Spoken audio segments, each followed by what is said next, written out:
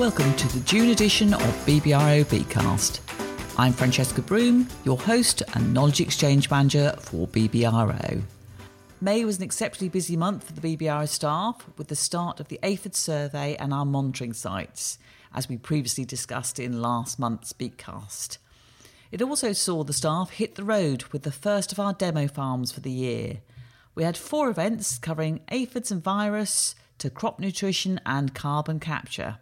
So for this month's BeetCast, we have something a little different for you as we eavesdrop on the presentations, commencing with Mark giving an overview of the latest news regarding aphid control. Anyway, good afternoon everyone, great to see you. We are now in a situation where the aphids is developing quite quickly, so it's good that we are together. But if you cast your mind back 8-9 weeks ago, the first bulletin that we issued, and hopefully you saw that, it's always traditionally known as our Virus Yellows Bulletin.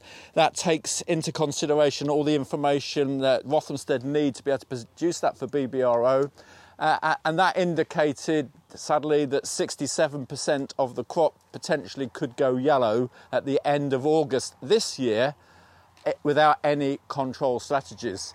And Rothamsted, not only did they indicate the potential virus yellows threat and risk, they are also able to provide us with the first flight data as well. And they predicted for this year the first flight of Mysis persicae at the Broomsbarn suction trap, which is the key one for all the work we're doing, to be the 24th of April. But it's a testament to the science, I think, and having that long-term data that enables us to predict when those aphids are going to start coming into a crop. Because then clearly that's an early scenario. And what we've seen, and I'll tell you a little bit about what we're finding, aphids have been building ever since, even despite the weather we've been having. But we are now monitoring winged aphids coming into the crop as we speak. We have 12 yellow waterpan sites. That's looking at winged aphids coming in. We are then emptying those twice a week on a Monday and Thursday, and they come into the lab into Norwich, and then we process those. And in addition to those 12 sites, we then have another 34 sites, plus these 12, where we're actually counting the number of green wingless aphids on the crop, because really that is critical for any decision making you're making with insecticides going forward. What's quite interesting from the monitoring work we're doing at all those sites, oilseed rape is playing quite a role. So if you've got oilseed rape near your farm or near your beet, that may actually mean you're seeing more aphids coming in. Actually, you probably aren't carrying the virus because the viruses that go into rape don't go into beet, but they could be having weed species that actually do hold some of those. But it does mean we need to be very conscious of that, particularly if you haven't used a seed treatment. We're also testing those aphids for virus. Everything we've caught at the moment up until the end of April has been tested now for virus. We have seen of the aphids we've tested, we're at 3% carrying virus. That sounds low, and it is low, but the long-term average is 1%. So we're just keeping an eye on whether or not there's some significance in that. It may be a flash in the pan, and it may just be one of those things, but we need the rest of the data as we go forward to get an indication, because low levels of virus in the aphids, even if it's just a slight uptick, and I always think potentially that could happen post-neonicotinoids, could lead to some great pressure going into the crop with regard to the need for use of aphicides and then ultimately more virus in the crop later in the summer. So please use the maps that we have on the BBRO website. Many of you are probably already quite familiar with this information. This has all 46 sites. As I said, this information gets updated as that information comes in. We, as I said, we do the counts on a Thursday and a Monday, and then gets loaded on there. Grey means we're still waiting for data. Green means we're not finding any green wingless aphids. Amber is we're finding green wingless, but it's below the spray threshold. And red, that's above the spray threshold at that site. So of the 46, I think we've got 8 sites up until last night that had aphid activity. Now, when it comes to trying to manage aphids, if you haven't used seed treatments, those seed treatments should give you 10 weeks protection from drilling. We know that from the information and all the monitoring work we did in 2022. It really did reinforce also then all the trial work that we had done previously back in the mid sort of teens. And we know it will, give you that confidence that will keep those winged and wingless aphids out of your crop. But once you get to around about week 8, it's probably worth starting to inspect those crops. Although we are very mindful this year, we have got growth stages from where we've been this morning, 6-8 true leaves, right to potentially crop being drilled today, either re-drill or one or two other things. So you've got probably a whole host of different growth stages on farm, and it's really important that you check appropriately and take on board the local situation, because that gives you a guide.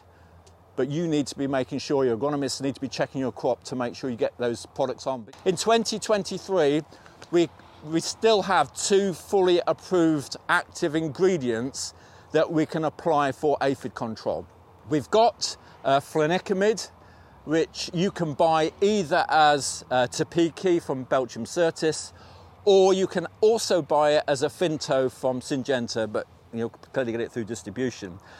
The one thing I will emphasise and stress is you can only apply it once. You can use it either or, but you can't use both because you're only allowed to add one to the crop. And then the other product you've got is Insist or acetamiprid. It's a foliar neonicotinoid, and that is more of an insecticide rather than an aphicide. You've been used to using it for several years now, and it will give you quick knockdown activity. But if you've got and have used a seed treatment, or you've got seed in the field and you've mixed a bit of untreated to raise the seed rate when you put it in drill, you have to treat it as a neonic treated crop, and you have to go with either Topiki or a Finto in that first spray position. The reason why is you cannot put a neonic spray on a neonic seed treatment for resistance management purposes. That's different though if you do not have any seed treatment on farm or in your fields. You can use either product in position 1, so flunicimid or acetamiprid, at threshold, monitoring from this point onwards. If you need to go again, if you continue to monitor, and hopefully we gain protection for up to 2 weeks of these products, but I am mindful of the fact that some of these crops are very small. And one thing we did learn from 2020, when there was a lot of aphid activity coming in earlier, I know it was an earlier season, but plant sizes were similar, you are probably spraying a target where probably 80-85% of it's hitting the ground rather than the plant. And when that happens, the efficacy is compromised right down to potentially 4 or 5 days. So you can burn through insecticides quite quickly, sadly. Just something to bear in mind. But whatever you do in position 1, you use the alternative in position 2. And then in position 3, you have a further option for the use of Movento or Spirotetramat. I expect the aphid peak probably the second week in June, just knowing where we are with crops and everything else. Probably about a week later than we were last year, and just seeing what we're seeing in the crops and our own intel and the information that's coming through. So that does give you that third spray option in a non-neonic seed-treated crop, but it has to go in position 3 because you have to use fully approved products first before you can go to an emergency authorization product. Going forward in future years, there's an interesting pipeline of several quite interesting and very effective aphicides that we'll have available, so I can see more options going forward. But as we stand for 2023, that's the situation. The big dilemma and the big debate that we continue to have, and we've been having it today and we'll probably be having it next week, and we had it last week, is what to use first in your non-neonic treated fields. Because the one thing we're also keeping a very close eye on are the beneficials. I would say up until about the last 2 or 3 days, beneficial numbers have been pretty low. There have been 1 or 2 ladybirds. It will be very different between field to field and local factors. But when we were at Bracebridge this morning, there were some quite decent numbers of ladybirds in the field. 1 or 2 agronomists have been saying they've been finding some reasonable numbers of parasitic wasps. Because acetamiprid actually is an insecticide rather than a specific aphicide and potentially has a greater impact on those insects. You need to check and make that decision because you're probably going to have to need both products, just reflecting on the season. So you're just going to have to think about your own personal scenario and where you put those two products in that rotation. Those of you listening intently will have heard the rumble of the F-35 jets that kept us entertained at the Fincham site, which is just outside RAF Marham. At one point, we did wonder if the BBRO star tent was being used for target practice, but this added to the fun and certainly didn't stop the proceedings. And we now rejoin the meeting to hear what Dr. Simon Bowen had to we just say. want to talk a little bit about the crop and soil and some nutrition things you might be thinking of in the next few weeks. Of course, the last few seasons we've always been talking about dry springs, haven't we, and all the hassles and problems that brings. So it was always inevitable, wasn't it? It was going to happen, and we were going to get one. With a wet spring, I think comes advantages, and hopefully if you look up the drills in this field, we've got fantastic plant population, haven't we? Which is really good. So not saying that's all down to the weather. I'm sure Steve's had something to do with that as well. But actually, compared to the last few years when we've seen some patchy emergence, you know, and this is tricky soil, isn't it? It's not the easiest soil, but I'm really pleased with the plant population we've got here. It varies across the field because where the chalk comes to the surface can be very, very cold, so you will see some variation. But no, it's a great plant population, and I think hopefully most of you agree with me, you've got some good plant populations this year. And you know that is the backbone of good yield. Now, I think for the earlier drill crops, which went into nice seed beds and then had a raid on it, clearly the continued rain and some very heavy showers in some area obviously meant we had some very wet seed beds, and obviously some compromises had to be made when we came to basically cultivating and getting crops in. And I think some of those crops which have gone in slightly later then sat through, particularly through some of the torrential downpours. I think that may have caused a few problems. I always think it's a really good test of a soil when you get a lot of rain, a lot of heavy downpour, how well it deals with it. I think it really is a good indicator of its resilience and its soil health. And I have to say, I have the luxury of driving around a whole range of different soil types and different areas. And I have to say, there are some fields and soil types which don't seem to have dealt with it better than others. And some of the problems you often see associated, obviously we've had a bit of crusting and capping. Hopefully most of that has come post-emergence. It hasn't really interfered with germination too much, although there will be exceptions to the rule. The one I'm a bit concerned about is actually some of this land slumping a little bit. Obviously with a lot of rain, a lot of movement of water through it, it can basically mobilise all the smaller, the finer particles in the soil, the silts and the clays, and they flood up the pores, and basically we lose air and the land just goes very, very hard. I have to say I have looked at a few crops and put a spade in and you think, OK, there's got a bit of work to do.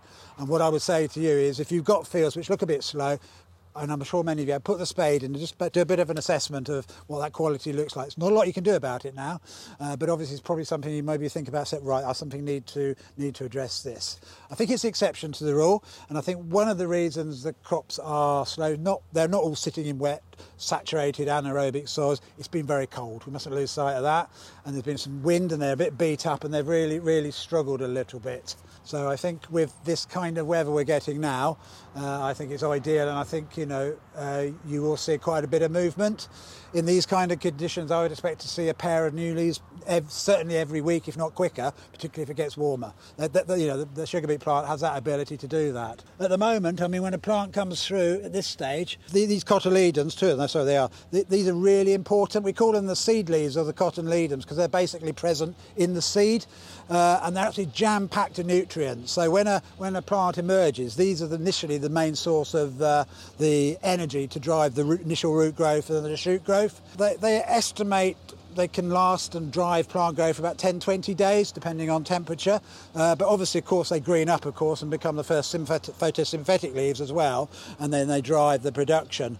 But certainly when a plant gets to first set, second set, or that one's been pruned off by a pigeon, they are beginning, those cotyledons are beginning to run out of steam, and the plant is beginning to establish its own independent life, obviously. And for that reason, it's important we need to get those leaves out as big and quickly as possible.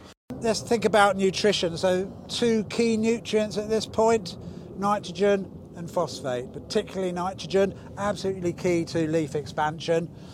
Crops at this stage will be beginning, when they get into certainly a bit more rapid, they begin to use maybe 0.5 to 1 kilo of nitrogen a day. They gobble nitrogen up. Probably not quite there with a plant this size, but they will be getting there. And of course, if you look at it, it's rooting in the top 15 centimetres of soil. We've had quite a few questions about, do you think we've lost some nitrogen this year, particularly on some of the lighter land? And I think possibly the answer is we possibly have, depending when it was put on. Some of the early applied stuff might have just kind of washed out of the rooting zone, so it might be sitting down there. Obviously, if you've top dressed, that will help because that will be washed down as well. If you haven't top dressed and still planning to, I would encourage you to get it on, and that's one of my take homes. Get your nitrogen on now and make sure it doesn't start sitting on dry surfaces and doesn't go anywhere, because it will be needed. It will be needed. Probably worth saying, Stephen, about this. So this field had cover crop and poultry manure, which is one of the reasons I think it's dealing with the conditions quite well. Because if you look at the structure for a sandy clay loam, which could have really gone compacted and hard, actually the aggregate structure, it's wet, but it's actually, as it dries, actually you're holding onto your structure, which I think is really good. Which is why I'm confident these crops will pick up now with the heat. So encouraging. So that's important. But I think if you've got some crops which are looking a bit poor, we might have lost some. You may want to consider, making nitrogen. Now, it all depends where you are and how much you've put on. I think here we didn't go to Max straight once, so we've got a bit of headroom, haven't we, to put some extra on. Unfortunately, if you put all 120 on, you have to be a bit careful, don't you? And I can't advise you what to do there. But I think now we're in the stage when we're now thinking forward to foliar nutrition. Now, obviously, you've just got to wait a little bit. Have a bit of patience. Don't panic. These crops will move. But once they get to 4th or 6th leaf stage and the area of the leaves are a bit bigger, certainly maybe about 20% cover, I would urge you to get on with your manganese and magnesium. I think most of you would do that anyhow, yeah? And of course, those products probably have a bit of sulphur in them as well, which I think is good because that's quite an important element as well. If you have some crops which just, after a few days of warmth, just are really struggling, and you put the spade in the ground and it looks really hard and slumped, you may want to consider putting a bit of nitrogen and phosphate in to feed it through the leaves, because it probably means those roots aren't functioning as well. We know plants are very, very efficient at taking elements through their leaves, both through holes in the cuticle and also through the stomata, where they usually exchange water and gases, of course. Very efficient at doing that. They have a limited ability to take nutrients up in one hit, usually between 5 and 8 kilos I use, so don't throw too much at it, and just think about what you're trying to do. You want the plant to take it up, so you want the plant to be growing actively, so don't go out and temperatures like this at the heat of the day. I'm afraid it's another early morning, late evening job. You might be mixing them with a herbicide anyhow, which you can do, and many products are compatible. But I think if you are concerned, and it's not a general recommendation to do everything, if you've got some crops which are still very slow, despite in some warm weather, and they look as though they're struggling in the ground, maybe a bit of NP alongside the manganese and magnesium. I'm only just thinking about 4 or 5 kilos of each. Bear in mind the crop can't take up a lot more, and that might be a little bit of a shot in the arm for it if you're worried about that. Let's talk about the biostimulants. I suspect you, like me, your inbox, your phone, probably through the letterbox, you get lots of adverts for products about claiming to help advance canopy growth, and often you get more of those in difficult seasons, don't you? And so what I'm thinking here is biostimulants. So I'm not thinking about elements, I'm thinking biostimulants. So this includes products such as humic acids, amino acids. We have the cytokinin, the seaweed-based products, phosphites as opposed to phosphates. And I will make this point because there's a bit of confusion and the marketing is a little bit, how can I say, dubious. Phosphites don't act as phosphates. They're very different products. Sound very similar, but actually phosphites don't do what phosphates do. They don't have that same metabolic interaction, or not to the extent. So don't let anybody say that's going to do a great job. It's phosphites. But these kind of products, and you'll be familiar with some of them. Now, we've done a fair bit of work with these, replicated trials, a number of sites. And I think you've heard us say this before, but it's probably appropriate to say it again at this venture. We see very inconsistent results with them. Sometimes we see them, they do promote a little bit of canopy greening. Sometimes they have a bit of nitrogen thrown in with them as well. But very rarely do we see those products be taken through to a yield effect at the end. Now, I'm very prepared to keep an open mind because we've tested a range of different products, but every year there's new products coming forward and we continue to do and look at them. But to date, the BBRO jury says we just don't see any consistency. And if I was to make a, I would say if you're going to spend some money on foliar, I'd concentrate on your major and your minor elements rather than biostimulants. New boys on the block, things called bioinoculants. Again, Farmers Weekly opening up, you'll talk about addition of plant-promoting bacteria and rhizobacteria. A lot of products coming there. Quite a nice little bit of science behind them. And, you know, we've done a little bit of work with them. So this is basically adding microbes to the soil. We've done a little bit of work, but again, the BBRO jury is out. We have seen some effects, but we can't identify when you're likely to get effects. It seems to be a bit random. And I don't think we want to spend a lot of money on the sugar beet crop if we're not really knowing we're going to get a response on them. We're going to try one here, aren't we? I've just given it to Steve. We've got a company work called Smart Rotations, which again is a plant-promoting rhizobacteria and a biostimulant, which will get sprayed onto the soil and the plants at around 2 to 4 leaf stage, so probably next week sometime, Steve, and we'll do some strip trials here to see what we can see anything. And there are very similar products. We have done a little bit of work with that, and there's some other sugar beet growers have worked with that particular product and have reported reasonable results. But let us do that work and let us do that testing for you independently, and we'll share those results back with you. Watch these crops really carefully over the next couple of days, and we've got some good growing weather now. I would expect them to move. I think you should expect your crops to move and probably put on another pair of leaves at least.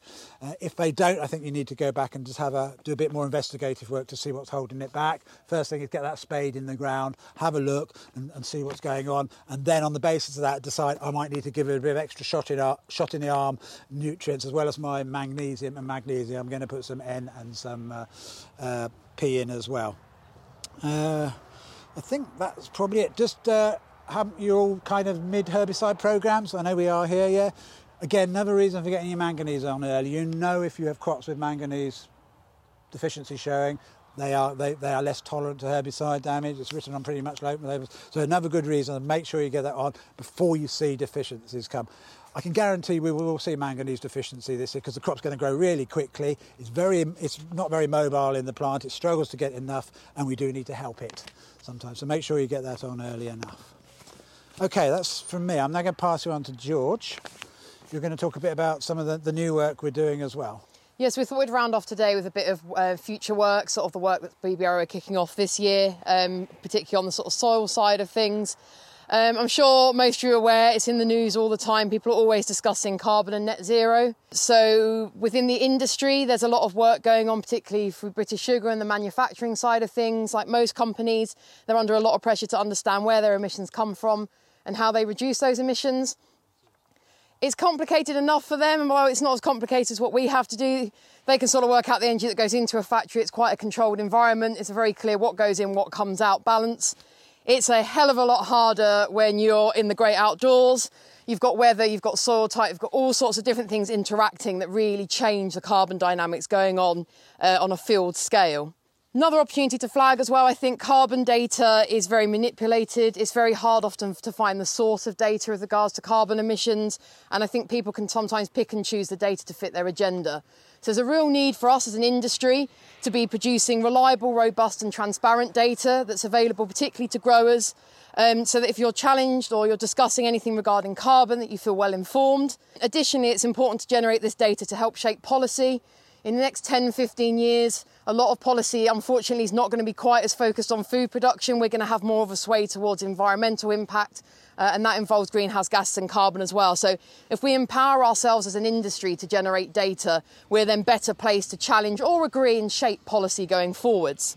That's all well and good. That's the spiel. How do we actually do it? So we've got these 2 flux tower systems. So the Morley Agricultural Foundation are working with us. They funded 2 flux towers. A lot of the sensors on a flux tower are weather station related sensors. We've got our humidity, we've got our temperature, we've got our light, we've got all the classic measurements. However, we've also got this bit of kit on here as well. So this is an infrared gas analyzer. It sucks in air through this aperture and then it measures the CO2 in that air. And the 2 bits here that look like 2 claws up and down, they measure wind from all directions, so 360 degrees. And what the really clever people at the Centre of Ecology and Hydrology do, who we work with, is they use all this data and they can map out over a field where those CO2 emissions have come from. Conversely as well, when the crop grows, we're obviously uptaking CO2, so over the season you actually end up with a graph showing the emissions of carbon dioxide from the soil and then the carbon uptaken by the crop. What's really important to remember is the carbon uptaken by the crop, not all of it is truly sequestered. Most of it within the next 18 months is lost through various avenues, whether that's the tops being left on the soil and breaking down, whether that's as it goes through the factory, or finally, even when you're eating your sugar or have sugar in your cup of tea, when you then respire out CO2. It's quite funny to think that that's CO2 that's been captured by the plant has eventually made its way back into the atmosphere. So it's understanding that cycle, and fundamentally it's getting baseline measurements. But what's really novel with the work that we're doing is that we have 2 flux towers in neighbouring fields. So what we're really interested in is understanding how different management practices are affecting carbon emissions in farming. So we've started off with cover crop in one field, and then the other field, stubble, which has then been ploughed. Obviously, that's quite a classic comparison. You've got a plant that's photosynthesising and uptaking carbon, and then every time you touch soil and you introduce oxygen or water, you activate the microbes in there, they respire, and you lose CO2. However, again, it's complicated when you destroy the cover crop. There's obviously a CO2 cost associated with that as well. So it's really understanding some of these really complex systems. What's really important as well is not just looking at the emissions from the soil, it's also understanding fuel burn and product input as well. So your fuel input and your crop protection products and tillage practices are your main sort of areas of carbon cost in your arable system. What's really good news is they're also the area where you have most cost. So particularly with fuel, if you're reducing fuel burn, you're significantly reducing your carbon emissions, and you're also saving some money if you can then still establish a good crop. So it's getting a balance there. Work we're also doing is we have this yellow box called a gas met. Fundamentally, what's inside is very similar to what's in the flux tower. However, it can also do nitrous oxide and methane. Nitrous oxide's 298 times more potent than CO2, so it's a real area for us to focus on. So in the following seasons, we're really interested to start looking at different fertiliser application methods, so the difference between placement and broadcast, but also all the different inhibited fertilisers, these amazing new fertilisers that promise all these different benefits to the system, understanding not only their greenhouse gas emissions, but also how they perform in the crop. So that's some work we're looking at doing going forward once we've sort of sorted our protocol and our understanding within the flux tower system and using this bit of equipment. Limitation of this bit of equipment is it's small. We put a ducting metal collar in the ground, and then we cap that off and we measure the gas emissions from that system. That gives us a value. The great thing with the flux tower is it's capturing the whole field, so it's having the balance of the two together.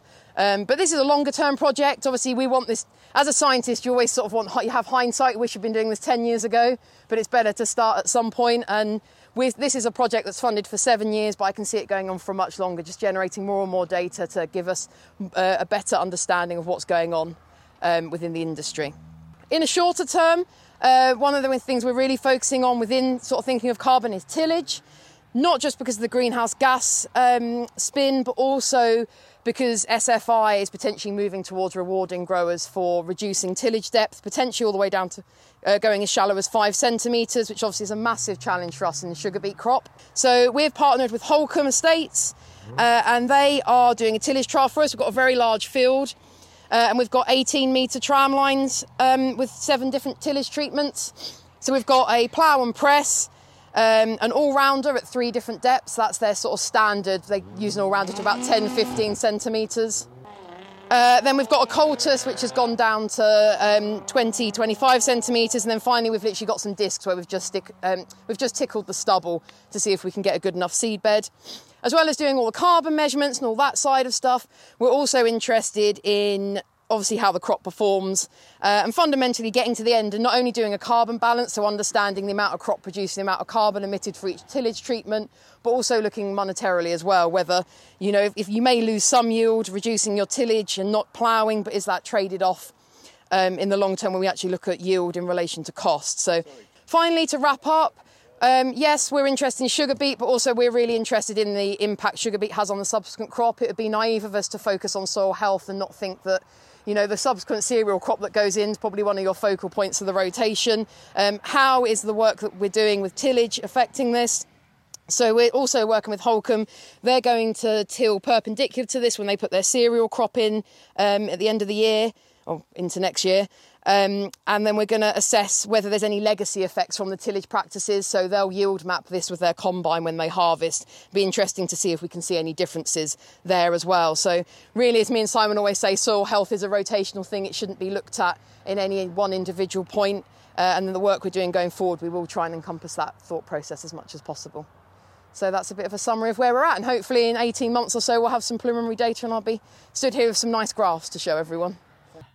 We will, of course, catch up with George as her project progresses. And indeed, we'll be returning to the 4 demo farm sites in the second week of July. So please do watch the BBRO website and advisory bulletin for more details of those. You can also find BBRO at Cereals on the 13th of June, at the Morley Innovation Day on the 22nd of June, and at the Royal Norfolk Show in the Innovation Hub. So if you're attending any of those, then please do make sure you pop by and say hello. At the May events, we also did talk a little bit about herbicides, and we have produced a video which is available via the news section on our BBRO website. So please do take a look at that. And of course, we have our basis points. So 1 point available for this podcast, and that is CP/128652/2324/K. I hope you've enjoyed the June edition and thank you for listening.